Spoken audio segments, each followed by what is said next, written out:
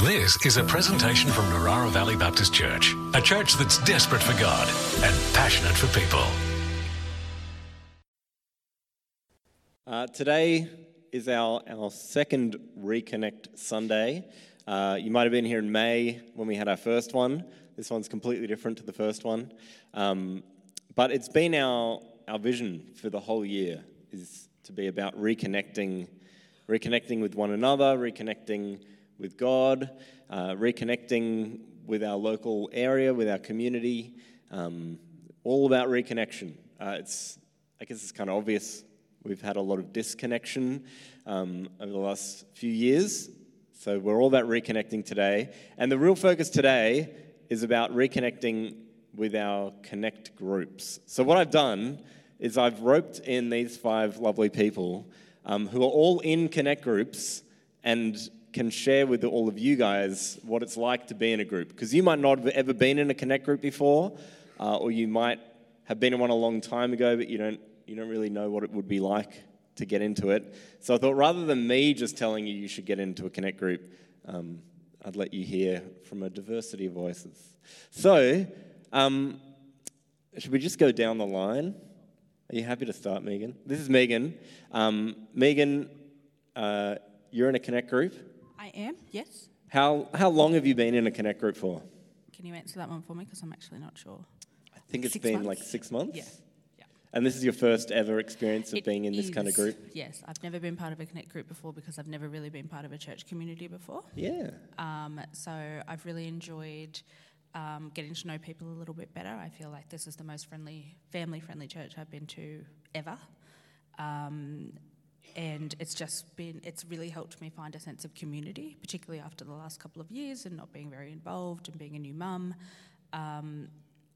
We run into each other out and about, and it's actually just really nice to be like, oh, we know people. That's so great. Mm-hmm. Yeah, that's awesome. So you got sucked into our Connect group pretty quickly after you started coming, didn't you? Yes, but that's okay because we all enjoy wine. Yes. And we all live really close together. Yeah. And our group's quite unique because we have all of our very young children with us during group time, which is chaos. They're not too bad. Yeah. They were okay last week. They were? Yeah. I don't even remember seeing them last week. Mine was locked in a cupboard somewhere. Oh, good. We might move on from that. Okay. Now, Beth, you've been in a Connect group more than 6 months, is that right? Oh, yeah, here I've been, I don't know how long, 15 years, I suppose, but altogether 37. I'm in a group called KYB, which is Know Your Bible. It was started 50 years ago, and it's where women, sorry man, you miss out, the women can get together and have a Bible study. We've got books with 7 days of passages and questions that you have to answer but if you haven't done it, you can still come along and listen. Yeah, Connect group with homework. Yeah, homework, yeah. For a long while there, I did it at night and it was at our place at night because we had a group of us that worked during the day, and that was good. But it started here. I have no idea when it started here, but probably right from the start. And my dad and Jim Haslam used to mind the babies, the kids. That's so cute. Yeah, so they were down the hall and the mums were up here, and the mums got to do Bible study without their kids screaming. And they used to ride bikes and do all sorts of things, So I really enjoyed it. My dad loved it. And what keeps you coming back all these years later? What do you value about it now in this stage of life, I guess? The ladies, the people, because we can encourage each other. We can tell stories about our families or our things that have happened to us and how God's been in those situations and seen us through them. They're there to encourage us, to build us up. And even though I'm supposed to be the leader, there's some of them that are probably better than I am. And they just cheer me on. Yeah. And if you ask Kiralee, she'll give you... Can you remember those 2 quotes that you gave us?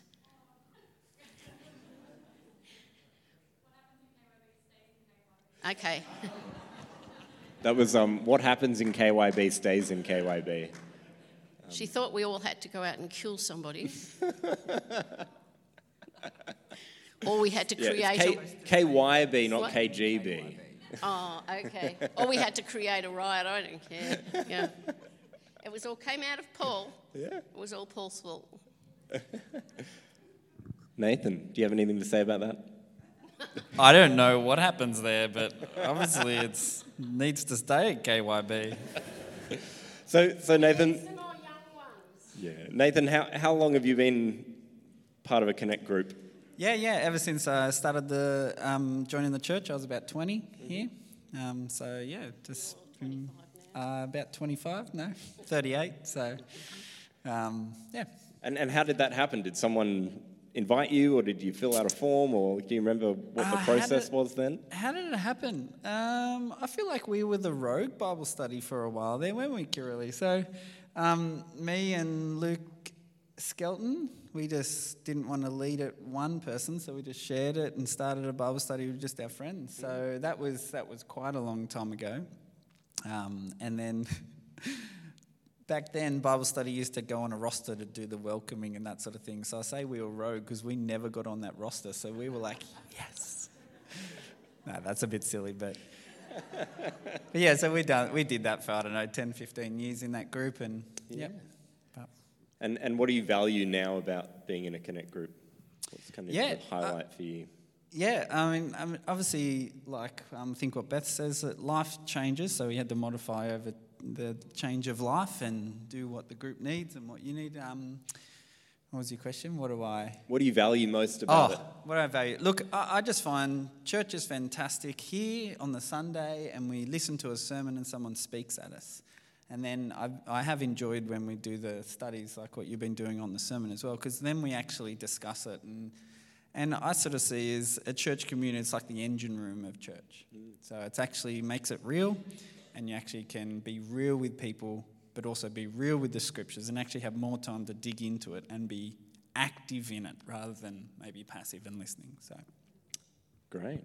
You just preached my whole sermon, so you can look forward to that in a minute.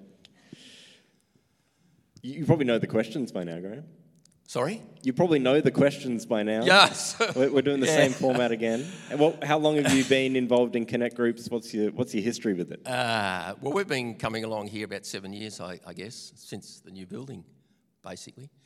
And I've been involved in 2 different groups in that time. The first group was with Matt Roberts when I first started getting involved in the group. And then the last 5 years, I suppose, I've been in Ian Berry's group, which is very convenient for us because it's within walkable distance of our place. So, and at the beginning of this year, Ian and I have been sharing the leadership. What I like about it is that we sort of do life together, really, as a group, and we've had some new people come in the last couple of months, so that's been great. And we've had people that have come and gone. The group actually morphed out of a group that Carolyn Corkill was leading, and it had young kids in it and that sort of stuff. So that dynamic's changed. We don't have young children in our group these days. We often start off with prayer, so we'll go around the group and talk about what's happening in your life and what are the prayer points. And then we'll go on to the study, which is usually your study, Johnny. And I like the idea of doing the study before the sermon rather than after it, because the sermon sort of cements, perhaps, the things we've talked about in the Connect group. And we also send out the prayer points that were brought up in our little group. That is sent out to everybody by text, so we can pray over that over the year, over the week. Yeah, so that's been one of the great things about the group, I think. Yeah, that's great. Thank you. Louise, lucky last. Okay. How long have you been involved with Connect groups, do you think? Probably since I was a teenager. Yeah. So pardon me if the details are hazy on how that one started, but ditto everything that everyone said. I've been in the one with the kids running around. I've done KYB. I think I've been in a rogue group, and now I'm in just one of the ones here. So it's a full range. Yeah. Yeah, is there anything in particular that for you personally that really stands out as the thing that keeps you coming every week? What Nathan said was probably true, and probably the reason why. It's always just to get something extra that you're not getting from everywhere else. I mean, you can read the Bible on your own, you can come and listen to the sermon and read books or whatever, and that's all good. But there's something that you learn about anything, whether not just spiritual things, but if you've got anything going on in life, you sit down with a few people and you nut it out, you chatter it over, and you come up with different ideas. It's just a different way of learning, and a different way of discovering and seeing things from different people's perspectives. I've been in groups with people really different to me, and this don't want it to come out wrong, but with people who I never would have chosen as friends. Not because I don't like them, but just that we just wouldn't have encountered one another, They're not exactly like me. I remember once when David and I were really young, we were like 20, 22 or something, we'd be picking up an old guy to go to a group because he was too old to drive. And we were in the same group together. And it's just different because you learn from people who are different to yourself. Yeah, that's great. Thank you. Thank you all for sharing. Thank you for joining me in my pretend living room. Do you guys want to give them a round of applause? Thanks for being brave and sharing with us.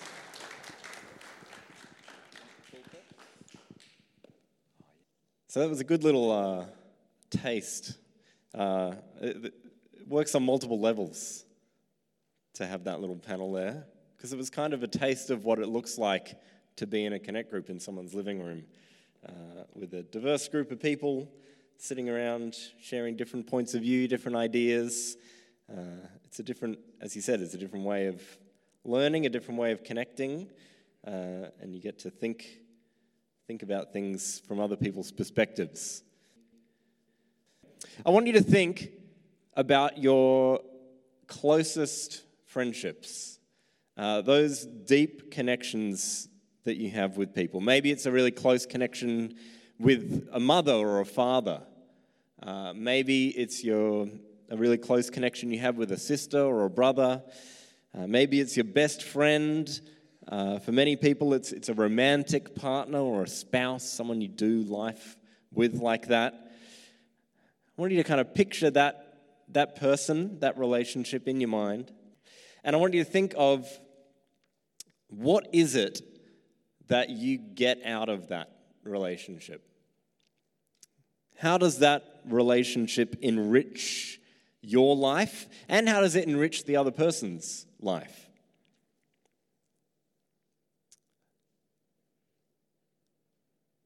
It's good, I can hear you all thinking. We really need these deep human connections.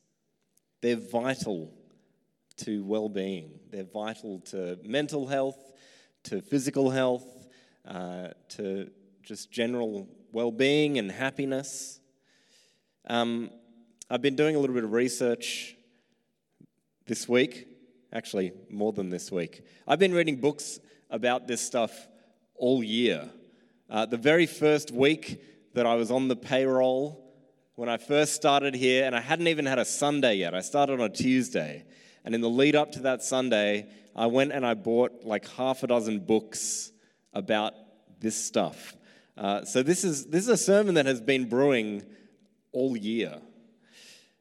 And this is the best possible place to start.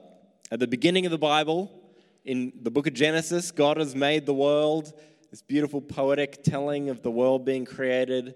And then in chapter 2, there's another beautiful poetic kind of story of Adam and Eve. You probably vaguely know it, or maybe you know it really well. But there's this verse right in the middle of it where God has made Adam, but he hasn't made Eve yet. And he says, "It is not good for the man to be alone." Our society knows this.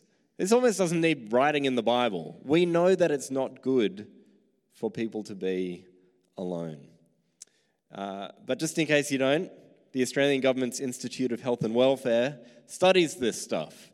And they do this like regular recurring study.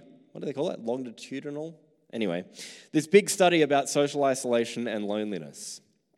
And they define social isolation as having minimal contact with other people in your life. And they say that that is different from loneliness, which is a subjective state of negative feelings about having a lower level of social contact than desired. So, being alone, being socially isolated, and feeling lonely are obviously related ideas, but they're not exactly the same categorically in the way they study this stuff. So you can be lonely with other people, and you can be alone and be okay with that. Does that make sense? But a lot of people, if they're alone, they feel lonely. That's normal. Anyway, they've done these studies, and they found that most Australians experience loneliness at some point in their lives. We all know what it feels like to be lonely. Maybe if you're like a little kid and you haven't had that experience yet, I'm really sorry, but it will come one day. And for everyone else, you have a memory of what it feels like to feel alone. And perhaps interestingly, I thought it was interesting, the age group with the highest level of loneliness were 18 to 24-year-olds. Does that surprise you? Kind of surprised me. I'm like, they're always socializing, they're always seeing people. But then I stopped and I thought about it, and I thought about my own experience of being an 18 to 24-year-old. And I thought, oh yeah, actually that was a pretty lonely time. From like not that whole period, but there were lonely years in that time in my life too. About 30% of 18 to 24-year-olds reported feeling lonely, either occasionally or most of the time, when asked if they had felt lonely in the past week. So they just took a random sample, said, have you felt lonely in the past week? 30% said most of the time this week or occasionally this week. Teenagers are also very lonely people, as are elderly people. See, relationships are incredibly enriching, and we know that. So what's going on? How is it that 30% of 18 to 24-year-olds feel lonely if they all know that they just need to get a relationship and then they won't be lonely anymore, right? But it's not easy, is it? It's not easy to form those deep connections with other people. Those connections are hard to come by and hard to keep. And I kind of want to acknowledge that for some of you in this room this morning or watching online, that's part of why you're here. That church is an opportunity to meet people, to connect with people, to form these connections and relationships that are going to be valuable and enriching. But also, let's name the other side of that coin, that sometimes relationships with people at church are particularly difficult. Sometimes it's hard to spend time with people that you find challenging, people you don't have quite enough in common with, or people who just rub you up the wrong way. People who found their way to church because they're looking for healing and they're looking for forgiveness, and therefore they're broken and they're prickly and they can be hard to get along with. Here we are gathered together with like 100 people in this room. Look around you. There are people sitting here this morning who you will naturally get along with, people who are like-minded, people you could have a deep connection with. But I wonder if anyone here can look around the room and say confidently, I have spoken to every single person in this room. What do you reckon? No. So what are we doing wrong, right? There's something we're doing wrong here. I think the problem is that you're all sitting down there silently, not talking. Stop talking. You're all sitting there silently, and I'm standing up here doing all the talking. You're all in rows. You're all facing the front. You're not looking at each other unless I tell you to. And it's hard to connect in this kind of environment, in this context. There are good reasons we do church this way. Don't get me wrong. But in terms of this stuff, in terms of building these true connections with one another, this doesn't facilitate that almost at all. Very little. The Apostle Paul, who wrote a lot of letters that are in our Bible, He had a vision for how God's people should organize themselves, how we should form these connections and these relationships. He wrote in lots of places throughout the letters that he wrote to churches about his vision for what churches should do, how they should function, what their values should be, and how they should go about forming these true communities with one another. He laid it all out particularly clearly in the passage I'm going to read to you now, which is Ephesians chapter 4, and I'm going to read just verses 1 to 16, which is on the screen. As a prisoner of the Lord, then, I urge you to live a life worthy of the calling you have received. Be completely humble and gentle. Be patient, bearing with one another in love. Make every effort to keep the unity of the Spirit through the bond of peace. There is one body and one Spirit, just as you were called to one hope when you were called. One Lord, one faith, one baptism, one God and Father of all, who is over all and through all and in all. But to each one of us grace has been given as Christ apportioned it. This is why it says, when he ascended on high, he took many captives and gave gifts to his people. What does he ascended mean, except that he also descended to lower earthly regions? He who descended is the very one who ascended higher than all the heavens in order to fill the whole universe. So, Christ himself gave the apostles, the prophets, the evangelists, the pastors, the teachers, to equip his people for works of service, so that the body of Christ may be built up until we all reach unity in the faith and in the knowledge of the Son of God and become mature, attaining to the whole measure of the fullness of Christ.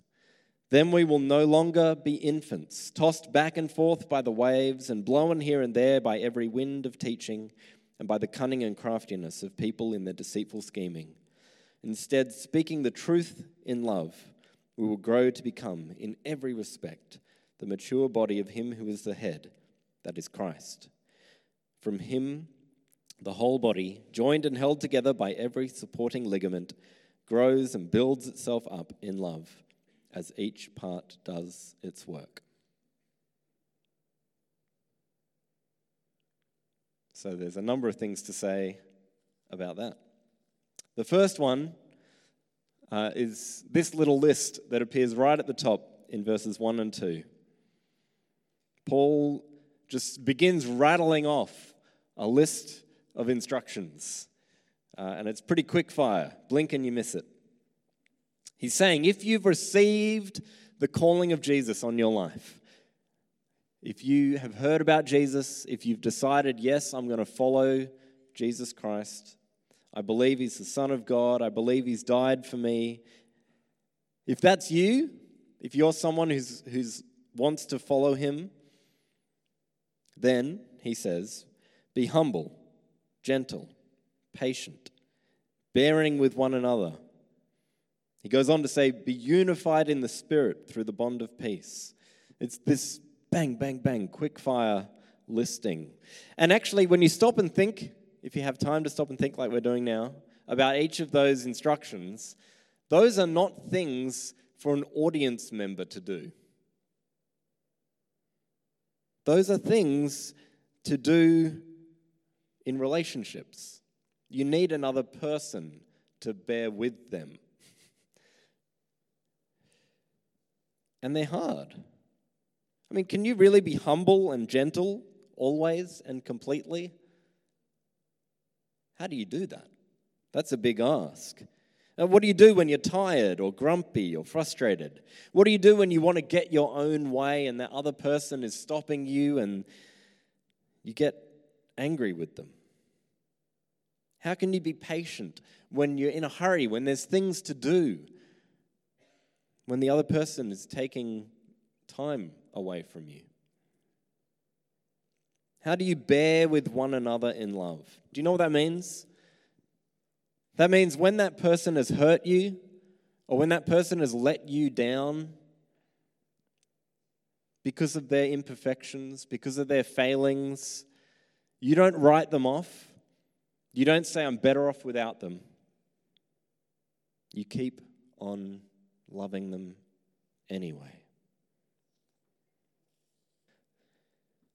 So, he's not mincing his words, is he? Like bang, bang, bang, bang. Quick fire and hard to take. Hard to do. And yeah, these things assume a togetherness, an active relationship with one another. You can't be gentle or patient on your own, or at least I guess you can, but it's super easy, right? We do these things as we relate with others, with flawed, difficult, challenging people. And yet, that is their joy. In spite of the difficulties, when you get this stuff right, the relationships that form are so precious and so valuable and so rich and so deep for everyone involved. And that's actually where Paul's going with this. In verses 3 to 6, he talks about the unity of the Spirit and the bond of peace. And he kind of does this little poem about the number one. It's good to put maths and poetry together. He says, keep the unity of the Spirit through the bond of peace. Even with that person who is difficult to get along with, keep the unity of the Spirit with the bond of peace. Even that person you fundamentally disagree with on some theological question, keep the unity of the Spirit through the bond of peace. Maintain unity and peace among God's family because there is only one body. There is only one Spirit.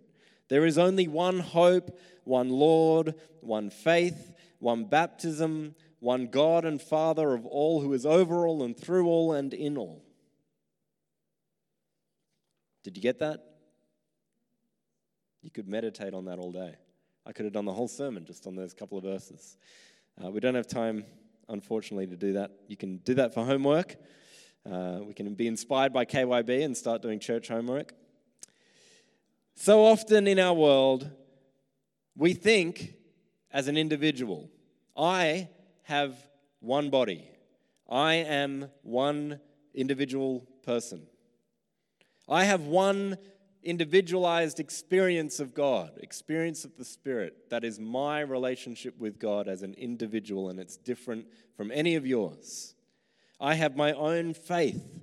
I believe the things that I believe, and they differ from the things that you believe. I have my own Jesus, my own God, and my own religion. And so there is not one of any of those things. We are many. We disagree, we fragment, we divide, we retreat and isolate from one another, and we become alone because each of us is our own one, rather than being part of the big one. It's a challenge, isn't it? Because it's kind of easier to be alone. Except then when you're lonely, it's not easy to be alone. That's the wrestle, isn't it? Are we getting that? I keep coming back around to that. I think we're starting to feel it now. And then, Paul, who is a genius with this stuff, he's just kind of explored our oneness and kind of as a response to the individualism of differentiating ourselves and saying, I am my own one. He's saying, no, we are all one body. We have one faith. We have one hope. We have one baptism. We have one Lord, one God. And then he says, but yet, we are not all the same. Each of us is different. Each of us is differentiated. Each of us is unique. There is still a value to that diversity. In fact, the diversity is vital to the health of the unity. He gives us gifts. He says to each one of us, there's that word one again, but now it's each one. It's not the big one, it's each one. Each one of us, grace has been given as Christ apportioned it. Now, implied in the phrase there, and the implication's a little harder to see in the English than it is in the Greek, but implied in it is this idea that the different gifts are apportioned to different people. That Christ is apportioning some gifts to these people and other gifts to those people, and that person gets this thing and that person gets that thing, and everyone gets something a little bit different, and they're apportioned out. And each thing is vitally important to all the others. Calvin, the reformer from hundreds of years ago, put it this way: no member of the body of Christ is endowed with such perfection as to be able, without the assistance of others, to supply his own necessities or her own necessities. He's saying no one has all the gifts for the church to thrive. I can't do it. I don't have all the gifts. Lewis is very gifted, doesn't have all the gifts. Each of us needs all of the others. No one has all the gifts required for the church to thrive, which means I need each and every one of you. And no one comes without a gift. So I can say in humility, you need me. And each of us can do the same.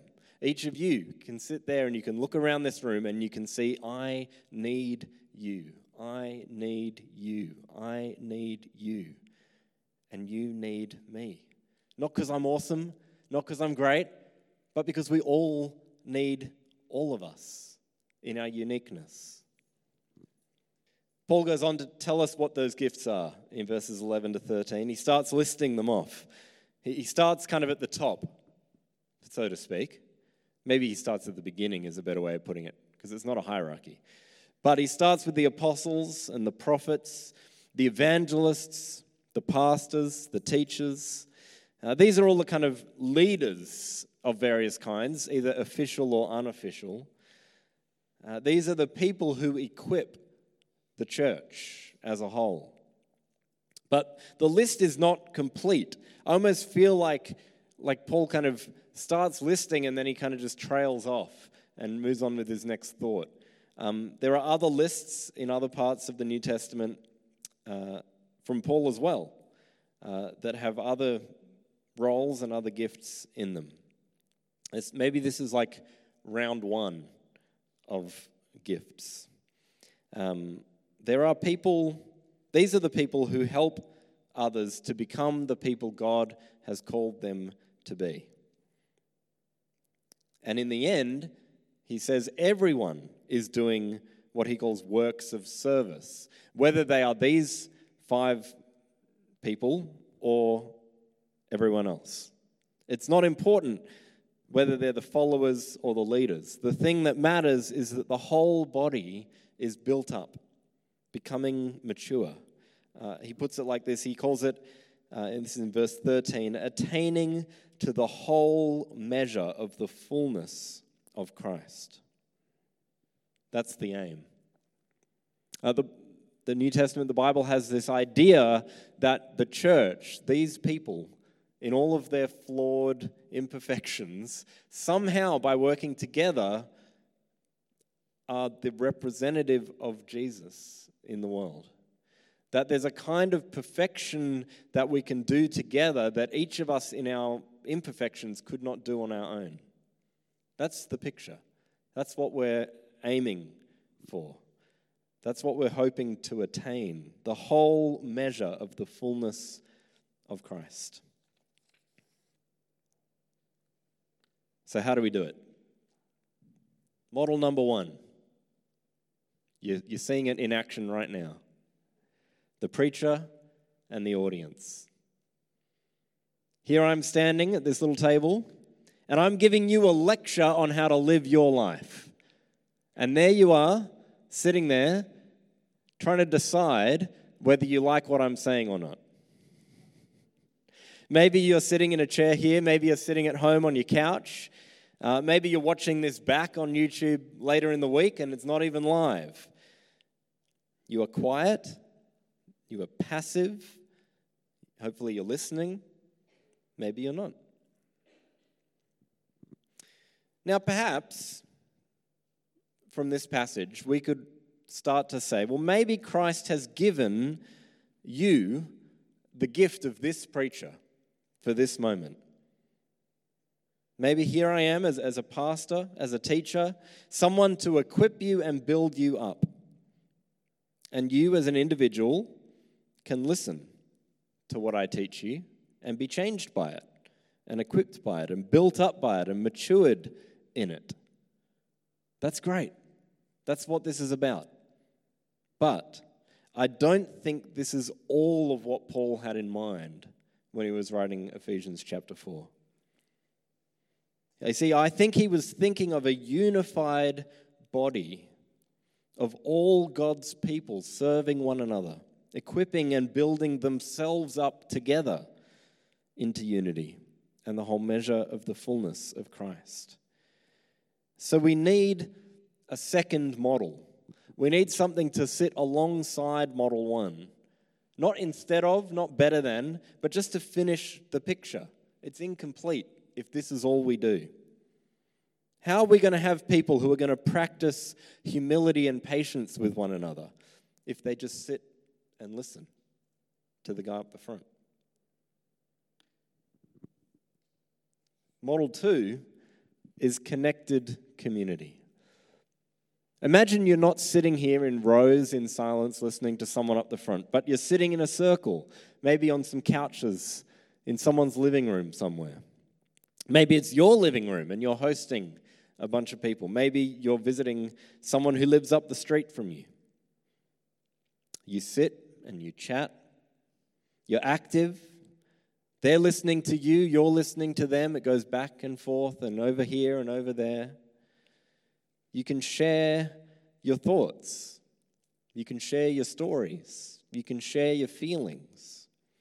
Now you are perhaps an apostle or a prophet or an evangelist or a pastor or a teacher of the people you are sitting with, and they are of you too.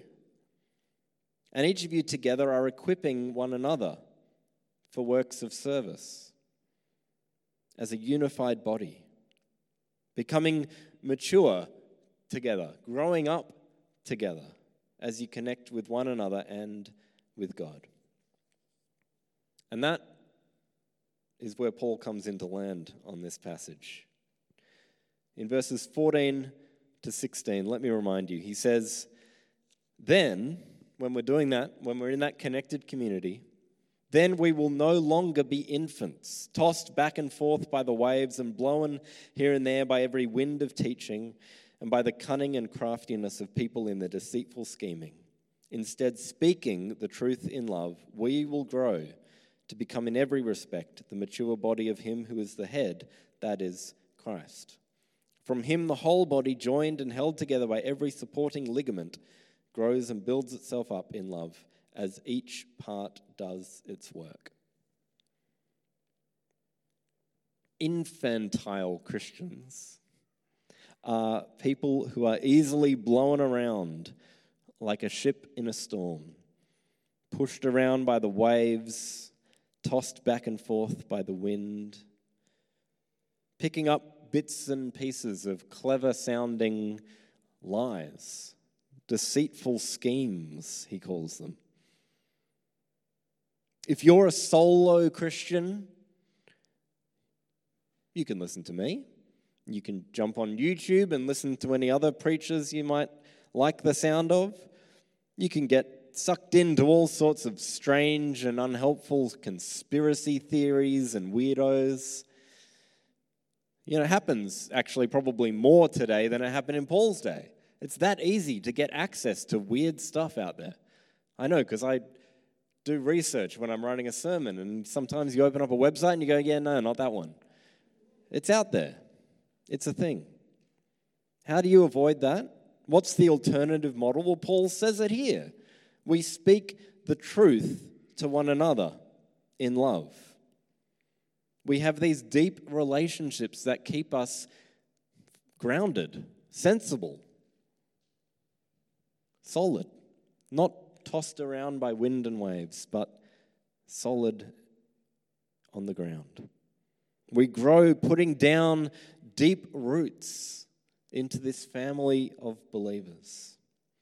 We grow to become the mature body of Christ, joined and held together, not by our intellect, not by our ability to spot a fraud, but by one another, by those connections, by those relationships. Paul talks about being joined and held together by supporting ligaments, like bits of a body. He's getting very biological. And these gifts that God has given to you and to your brothers and to your sisters, that you can use to serve them and they can use to serve you, and that keeps us together. We can grow and build ourselves up together into one thing, as each part does its work. So, don't just be an audience member, I say to all of you who are audience members. It's okay to be an audience member from time to time, but I want to encourage you to be more than that, to get connected somehow. Now, that may be in a connect group like these lovely people were sharing with us before, and like I keep banging on about. It may be at your local KYB if you do your homework. It may be with a few friends that you just meet up casually in what was referred to quaintly as a rogue group, just to meet up and pray with each other.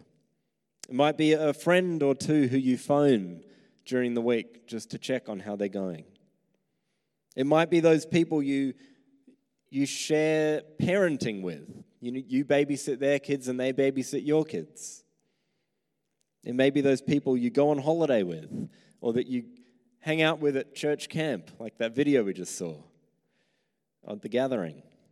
Maybe it's the people you serve with on the coffee team or in the band, or maybe it's people you teach kids' church with. Maybe it's that group of people you're going to go on short-term mission with. These are opportunities to do stuff together, to build these connections, to serve one another, and to be a servant, and to be served. Whatever and wherever and however you find it, I want to encourage you this morning to find those deep connections. Don't just be an audience Christian. Get connected in. Because in spite of the many challenges of those connections, of doing Christian community, despite the broken and flawed people that you will have to put up with every day, this is the only way we can grow and be built up in love. This is the way it works. This is how you can live a life worthy of the calling you have received. So, with all that in mind, I think we should pray, and we should sing, and we should have lunch, in that order. Let's pray. Lord God, we thank you for this church. We thank you for these people who love you and know you, and who want to do this journey with you together. God, I pray that you would be teaching us how to do this well, how to do it with patience and love, how to bear with one another, how to encourage one another and equip one another and build each other up. That you would teach us how to be unified, even in our diversity, even in our difference. Lord, I pray that you would be working by your Spirit to draw us together as your people, to knit us together into one body, that we would be joined together by you. And Lord, I do pray, and it feels kind of crazy and bold to pray it, but I do pray that as we do that, that you would be transforming us, that we might attain to the fullness of Christ, that we might be able to do your work and to be your presence in this world as we are drawn together as one. In Jesus' name we pray. Amen.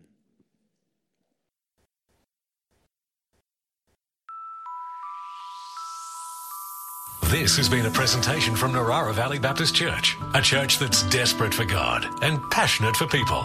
To continue the conversation, we invite you to join us Sundays at 9:30 a.m. and 5 p.m. or on our website at www.nvbc.info.